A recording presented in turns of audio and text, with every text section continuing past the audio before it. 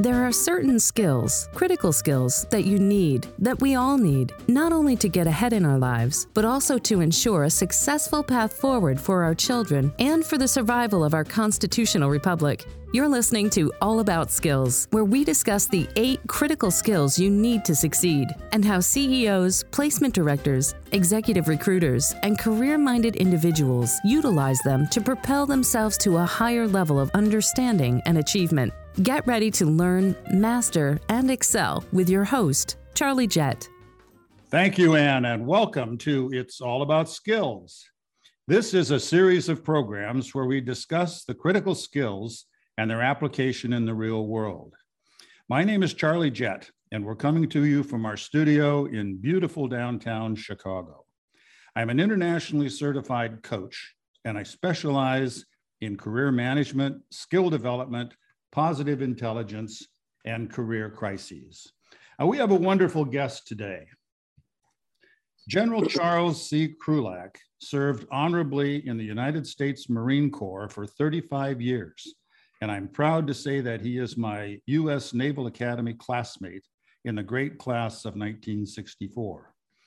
General Krulak's military service brought him into wartime combat roles in Vietnam and Operations Desert Shield and Desert Storm. He is the recipient of many awards, including the Defense Distinguished Service Medal, the Silver Star, 3 Bronze Stars, Distinguished Service Medals from each of the 3 branches of the military, the Navy, Army, and Air Force, and among others, 2 Purple Hearts. Ultimately, Chuck served as the 31st Commandant of the United States Marine Corps from July 1st, 1995 until June 30, 1999. It's truly an honor and a lot of fun to welcome my classmate, General Chuck Krulak, to It's All About Skills. Charlie, great to be here with you, to be with your audience. This is going to be a great time, I know. I'm ready to go, man. Okay, let's get it on. And to start us off, tell us a little bit about your background, where you grew up, where you went to school, and so forth. Sure. I was born in Quantico, Virginia, to a Marine Corps family. Quantico is known as the crossroads of the Marine Corps. And to be honest, it played an influential role in my eventual career choice. My family, being a military family, we moved around a lot. In my formative years, my father spent a significant amount of time overseas. He served in World War II. He served in Korea during those times. My mom was both mom and dad. And then later on, he served along with my 2 brothers in Vietnam.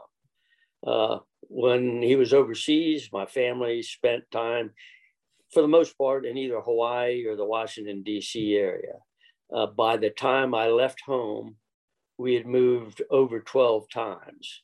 I was 16 years old the last time I actually lived at home. At 16, I departed to a small town in New Hampshire called Exeter, where I attended the Phillips Exeter Academy.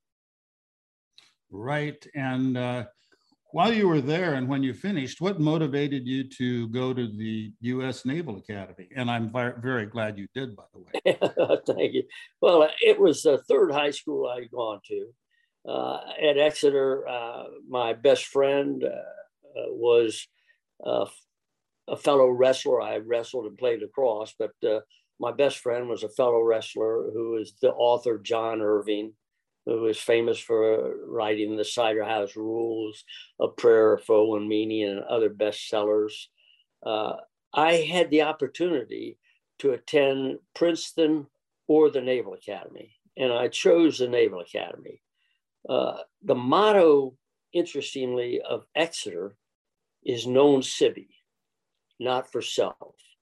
The words over the entrance to the Naval Academy chapel is non sibi sed patriae, not for self, but for country. That's interesting.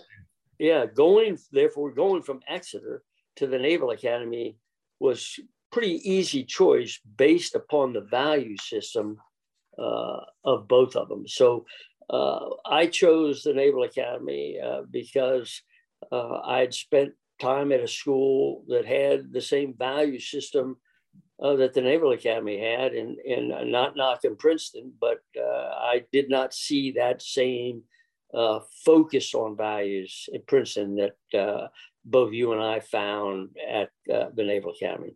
Mm-hmm. And Chuck, as you look back at that Naval Academy experience, what do you consider to be the 3 or 4 most important skills that you learned as a midshipman? Yeah, I'm glad you mentioned skills because, well, one, that's what you're involved with, the discussion of skill sets for success. But I think the most valuable, and I'm not going to use skills because I think involved in the skills are the concepts that became the basis of my philosophy and the foundation of what we might call skills. The first was the concept that where principle is involved, be deaf to expediency. Simply put, I remember that clearly. Yeah, simply put, your strongest held beliefs and values must be inviolate. They're your North Star. And when expedience comes against principle, you need to always choose principle. The second goes back to non sibi sed patriae. You must be willing to sacrifice yourself to a greater cause. That greater cause can be in business, or it can be in the military, or it can be your family, whatever. But you must be willing to sacrifice yourself to a greater cause. In my view, at the Naval Academy, that focus was on my country.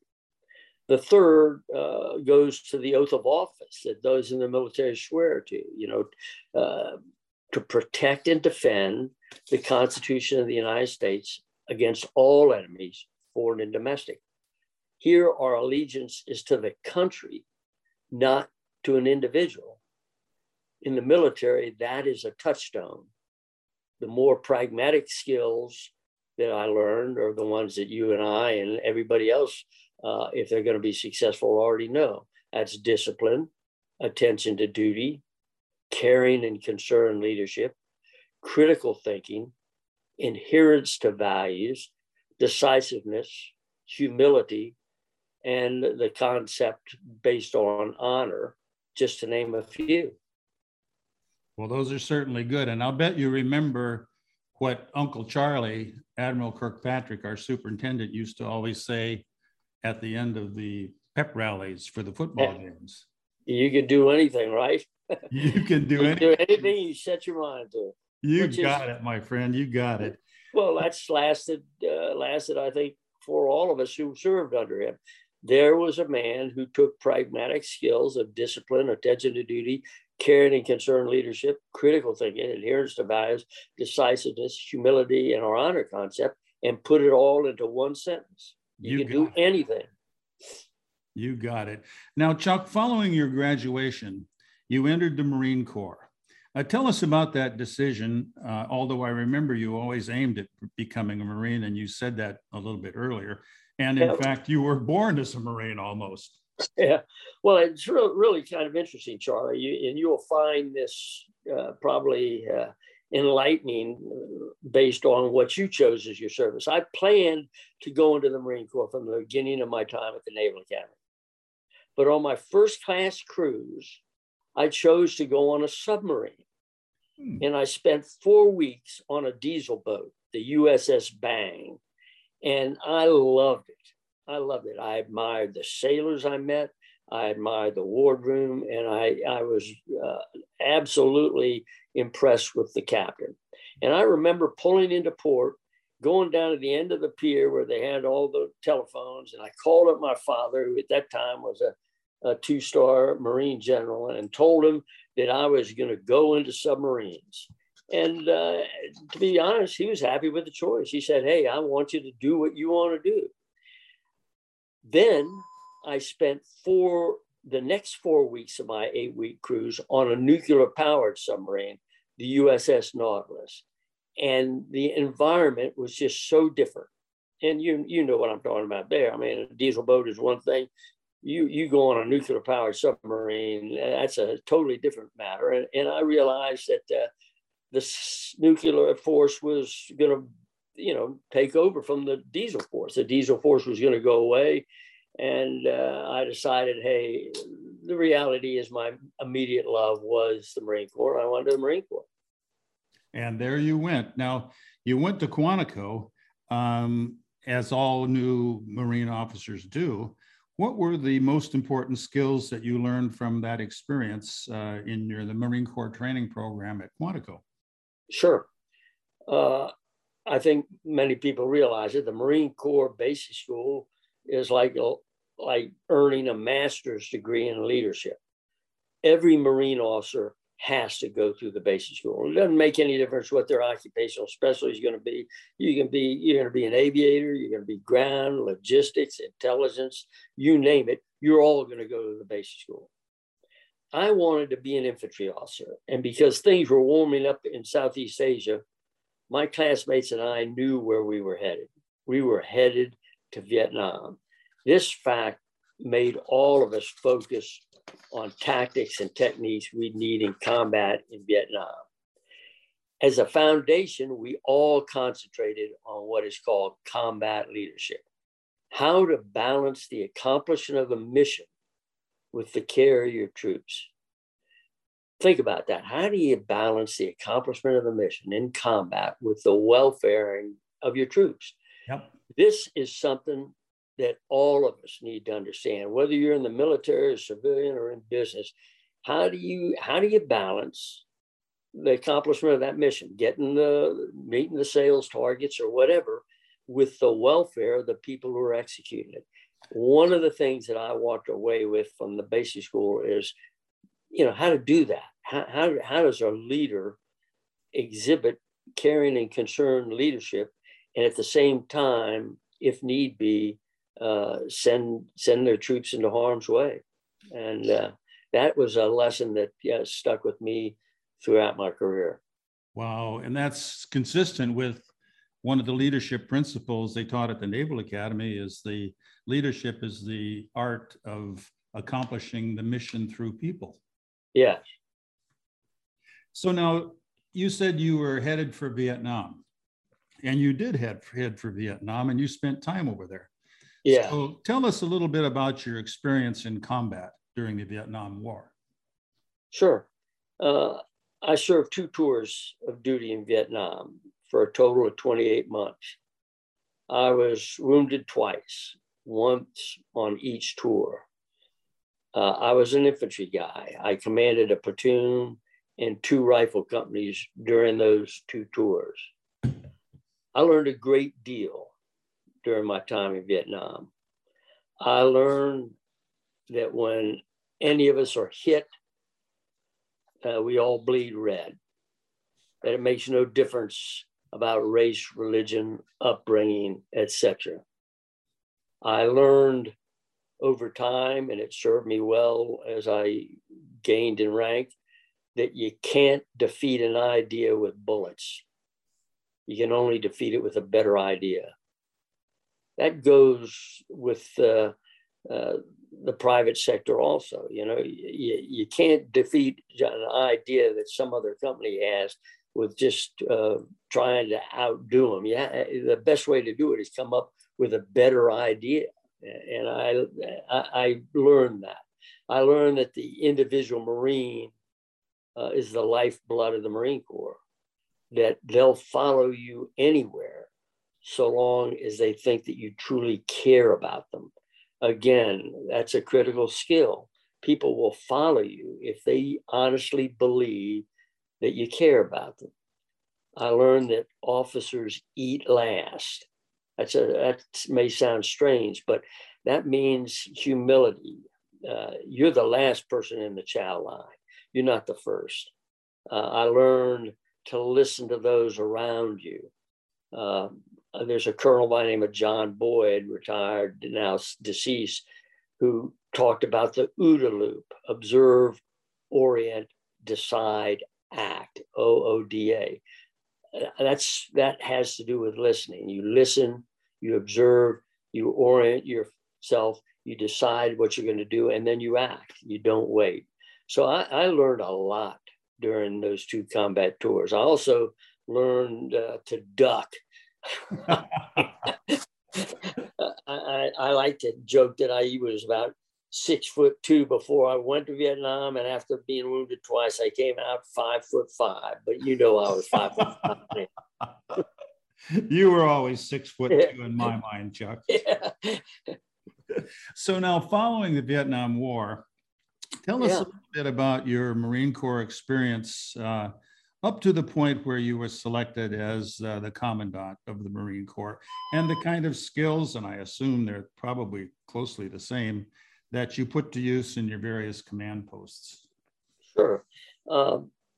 When I returned from my last tour in Vietnam, I served in some 16 positions, both command and staff.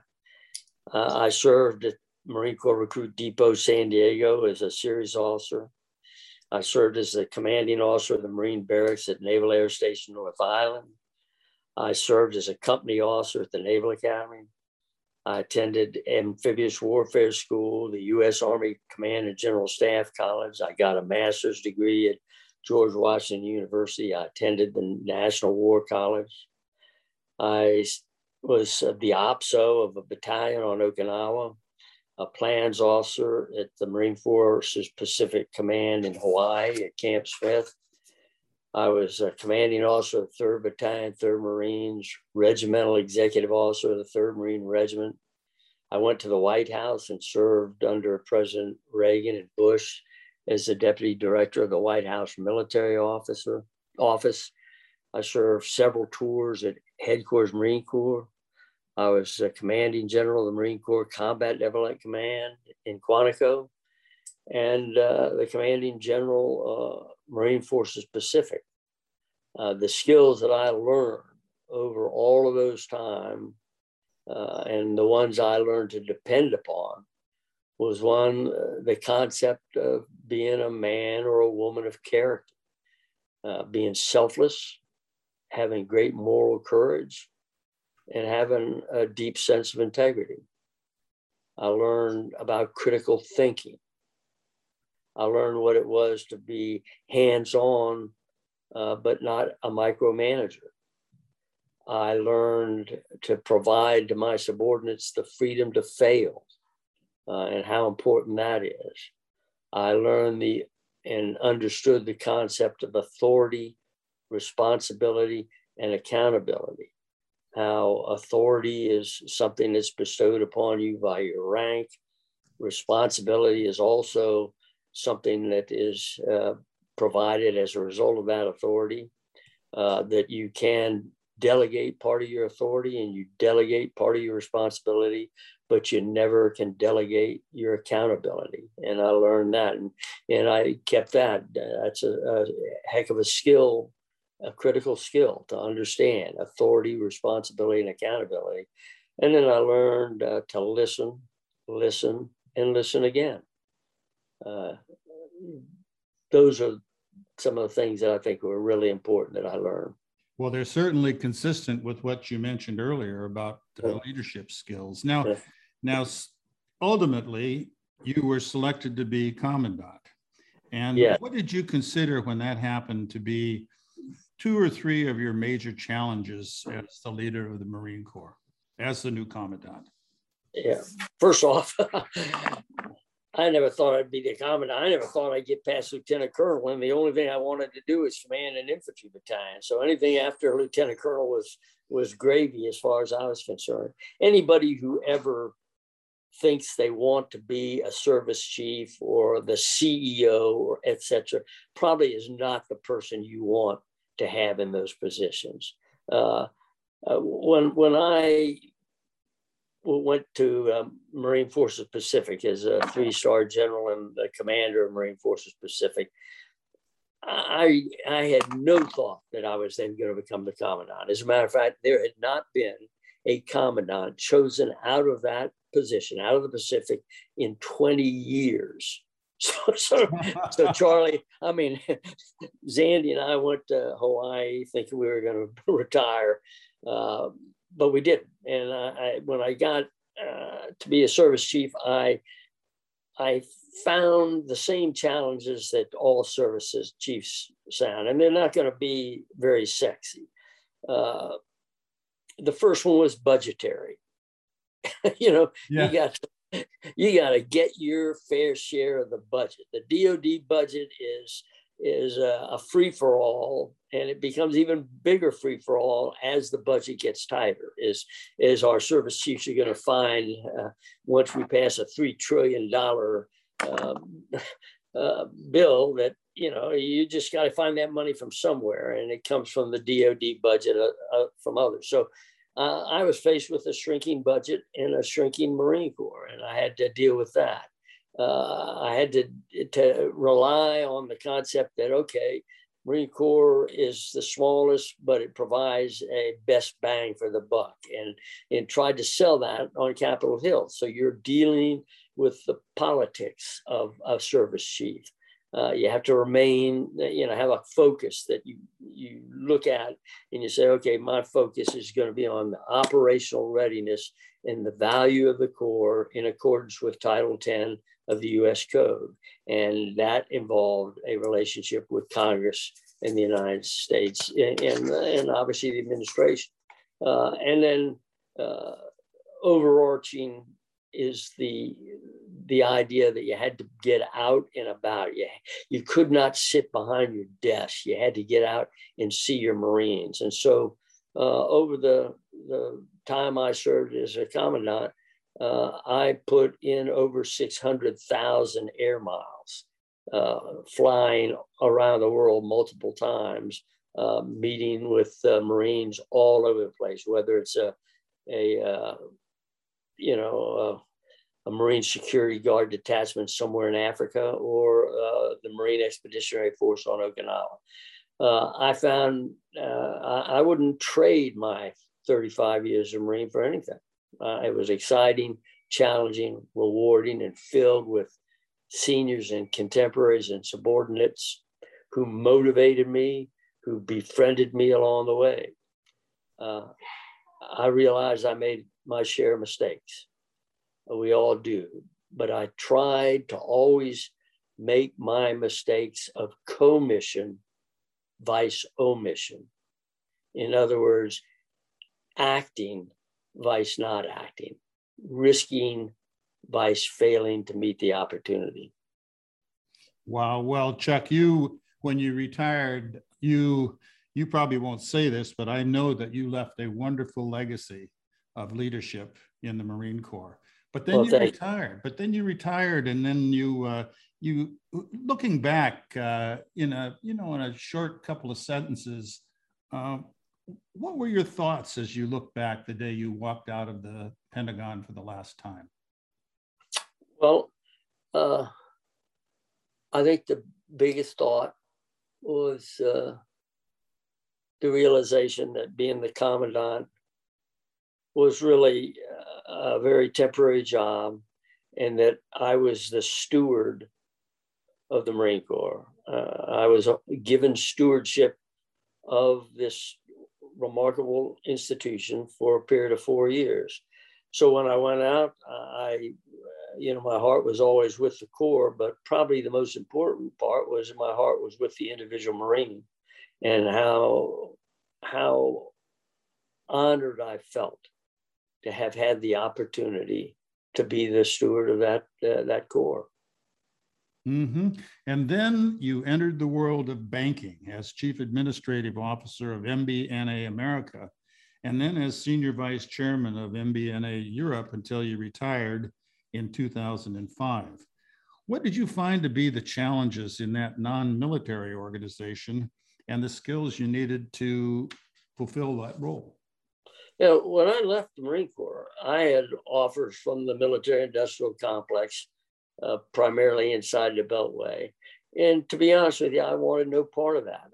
I wanted to do things that I had never done before, things that interested me as I went through my Marine Corps career. I always wanted to learn something about finance, so I joined a bank. I didn't know anything about finance.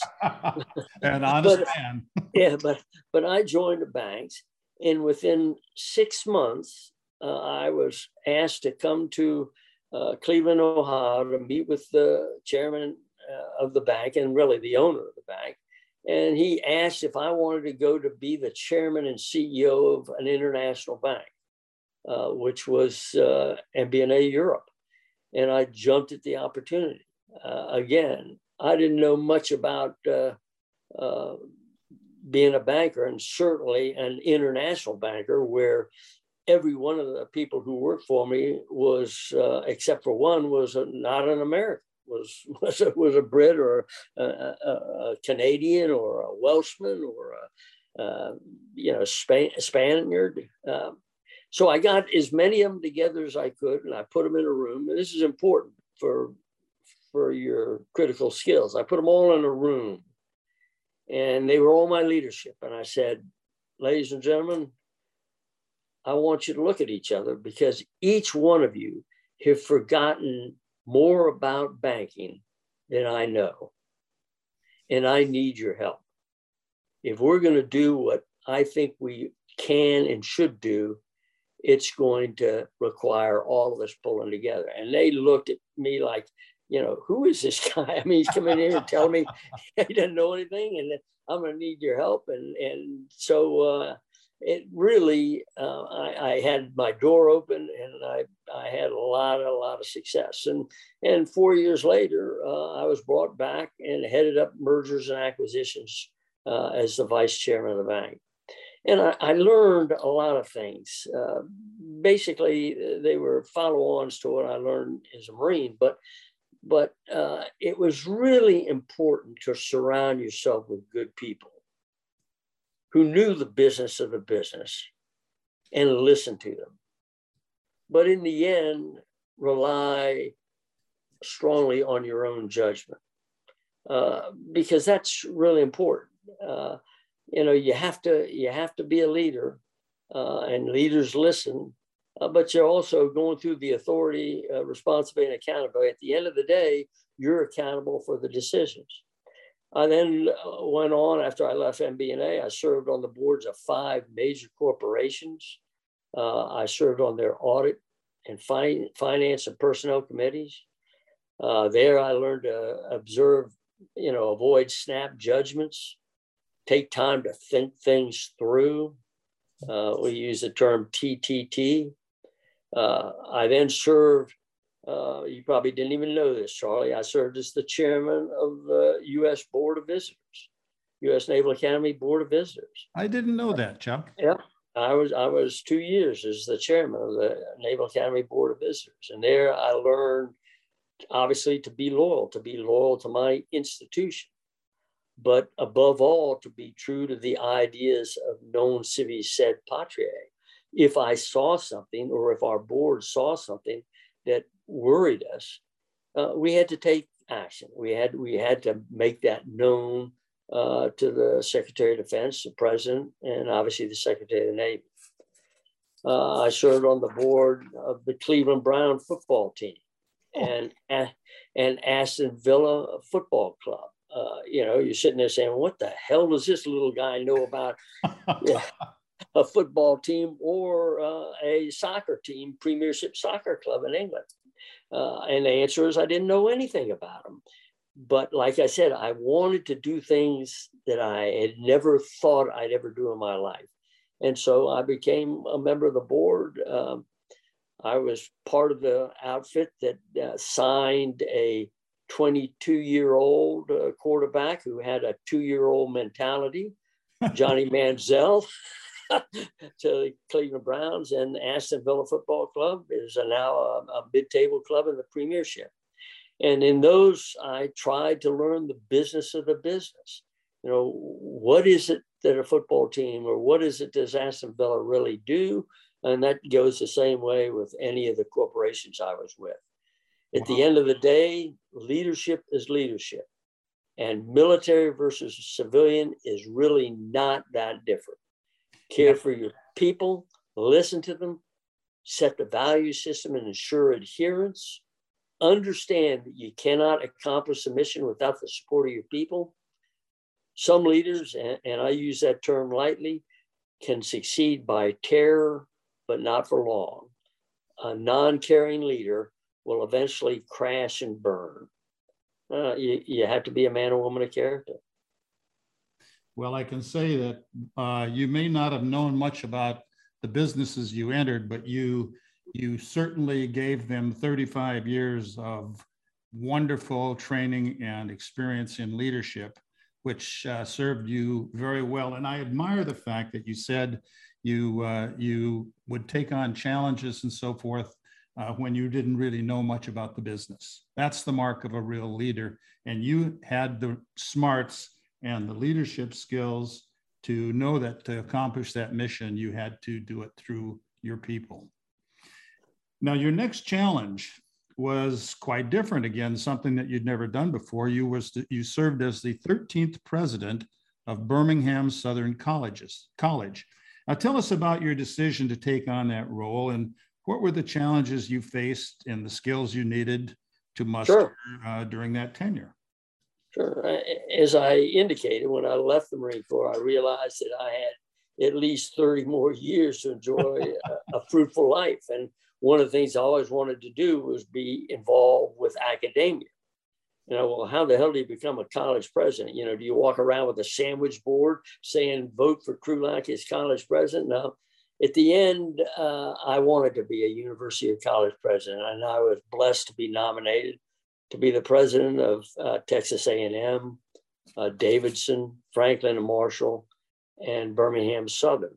I visited all of the schools, but was surprised to discover that this small residential liberal arts college in Birmingham really appealed to me. And the reason it appealed to me was it was in dire trouble. It was $67 million in debt. It had a board of 72 people. Oh. It was on probation from their accrediting body. It had a dwindling student population. The backlog of maintenance and repair was horrendous. And those are just some of the problems. I saw it as a typical academy graduate or somebody who'd been in business. I saw it as a great challenge. So I jumped at the offer to become the president. Once again, Charlie, I didn't know jack about being a college president.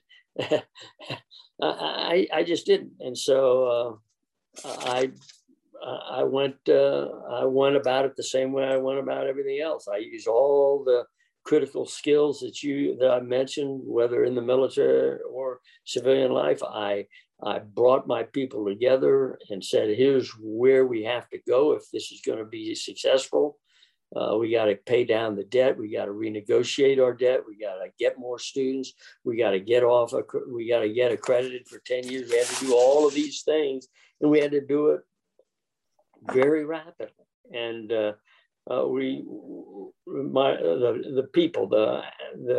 people sometimes knock academicians. I found them to be wonderful, wonderful people, staff and faculty. The students, you have to love them. If you don't love the students, you might as well hang it up. And I found it to be one of the most rewarding positions I held, was as college president. Wow. Well, Chuck, you were and have always been a model of exceptional leadership. And I can see how those organizations really benefited by you just being Chuck Krulak. Now, let's assume, for example, that you're addressing the graduating class of a large high school, and you're looking toward the future of our constitutional republic, one of the things you mentioned earlier when we were talking. What would be your message to these young people to challenge them to ensure our republic's survival? Sure.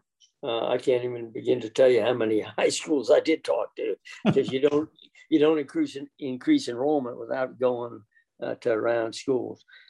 This has kind of been my philosophy in everything. The first question is, do you want to be successful in life? Forget about your relationships with the business world. Do you want to be successful in life, in your relationships with your family, in your relationships with your friends, in your chosen profession? do you want to live a life of significance?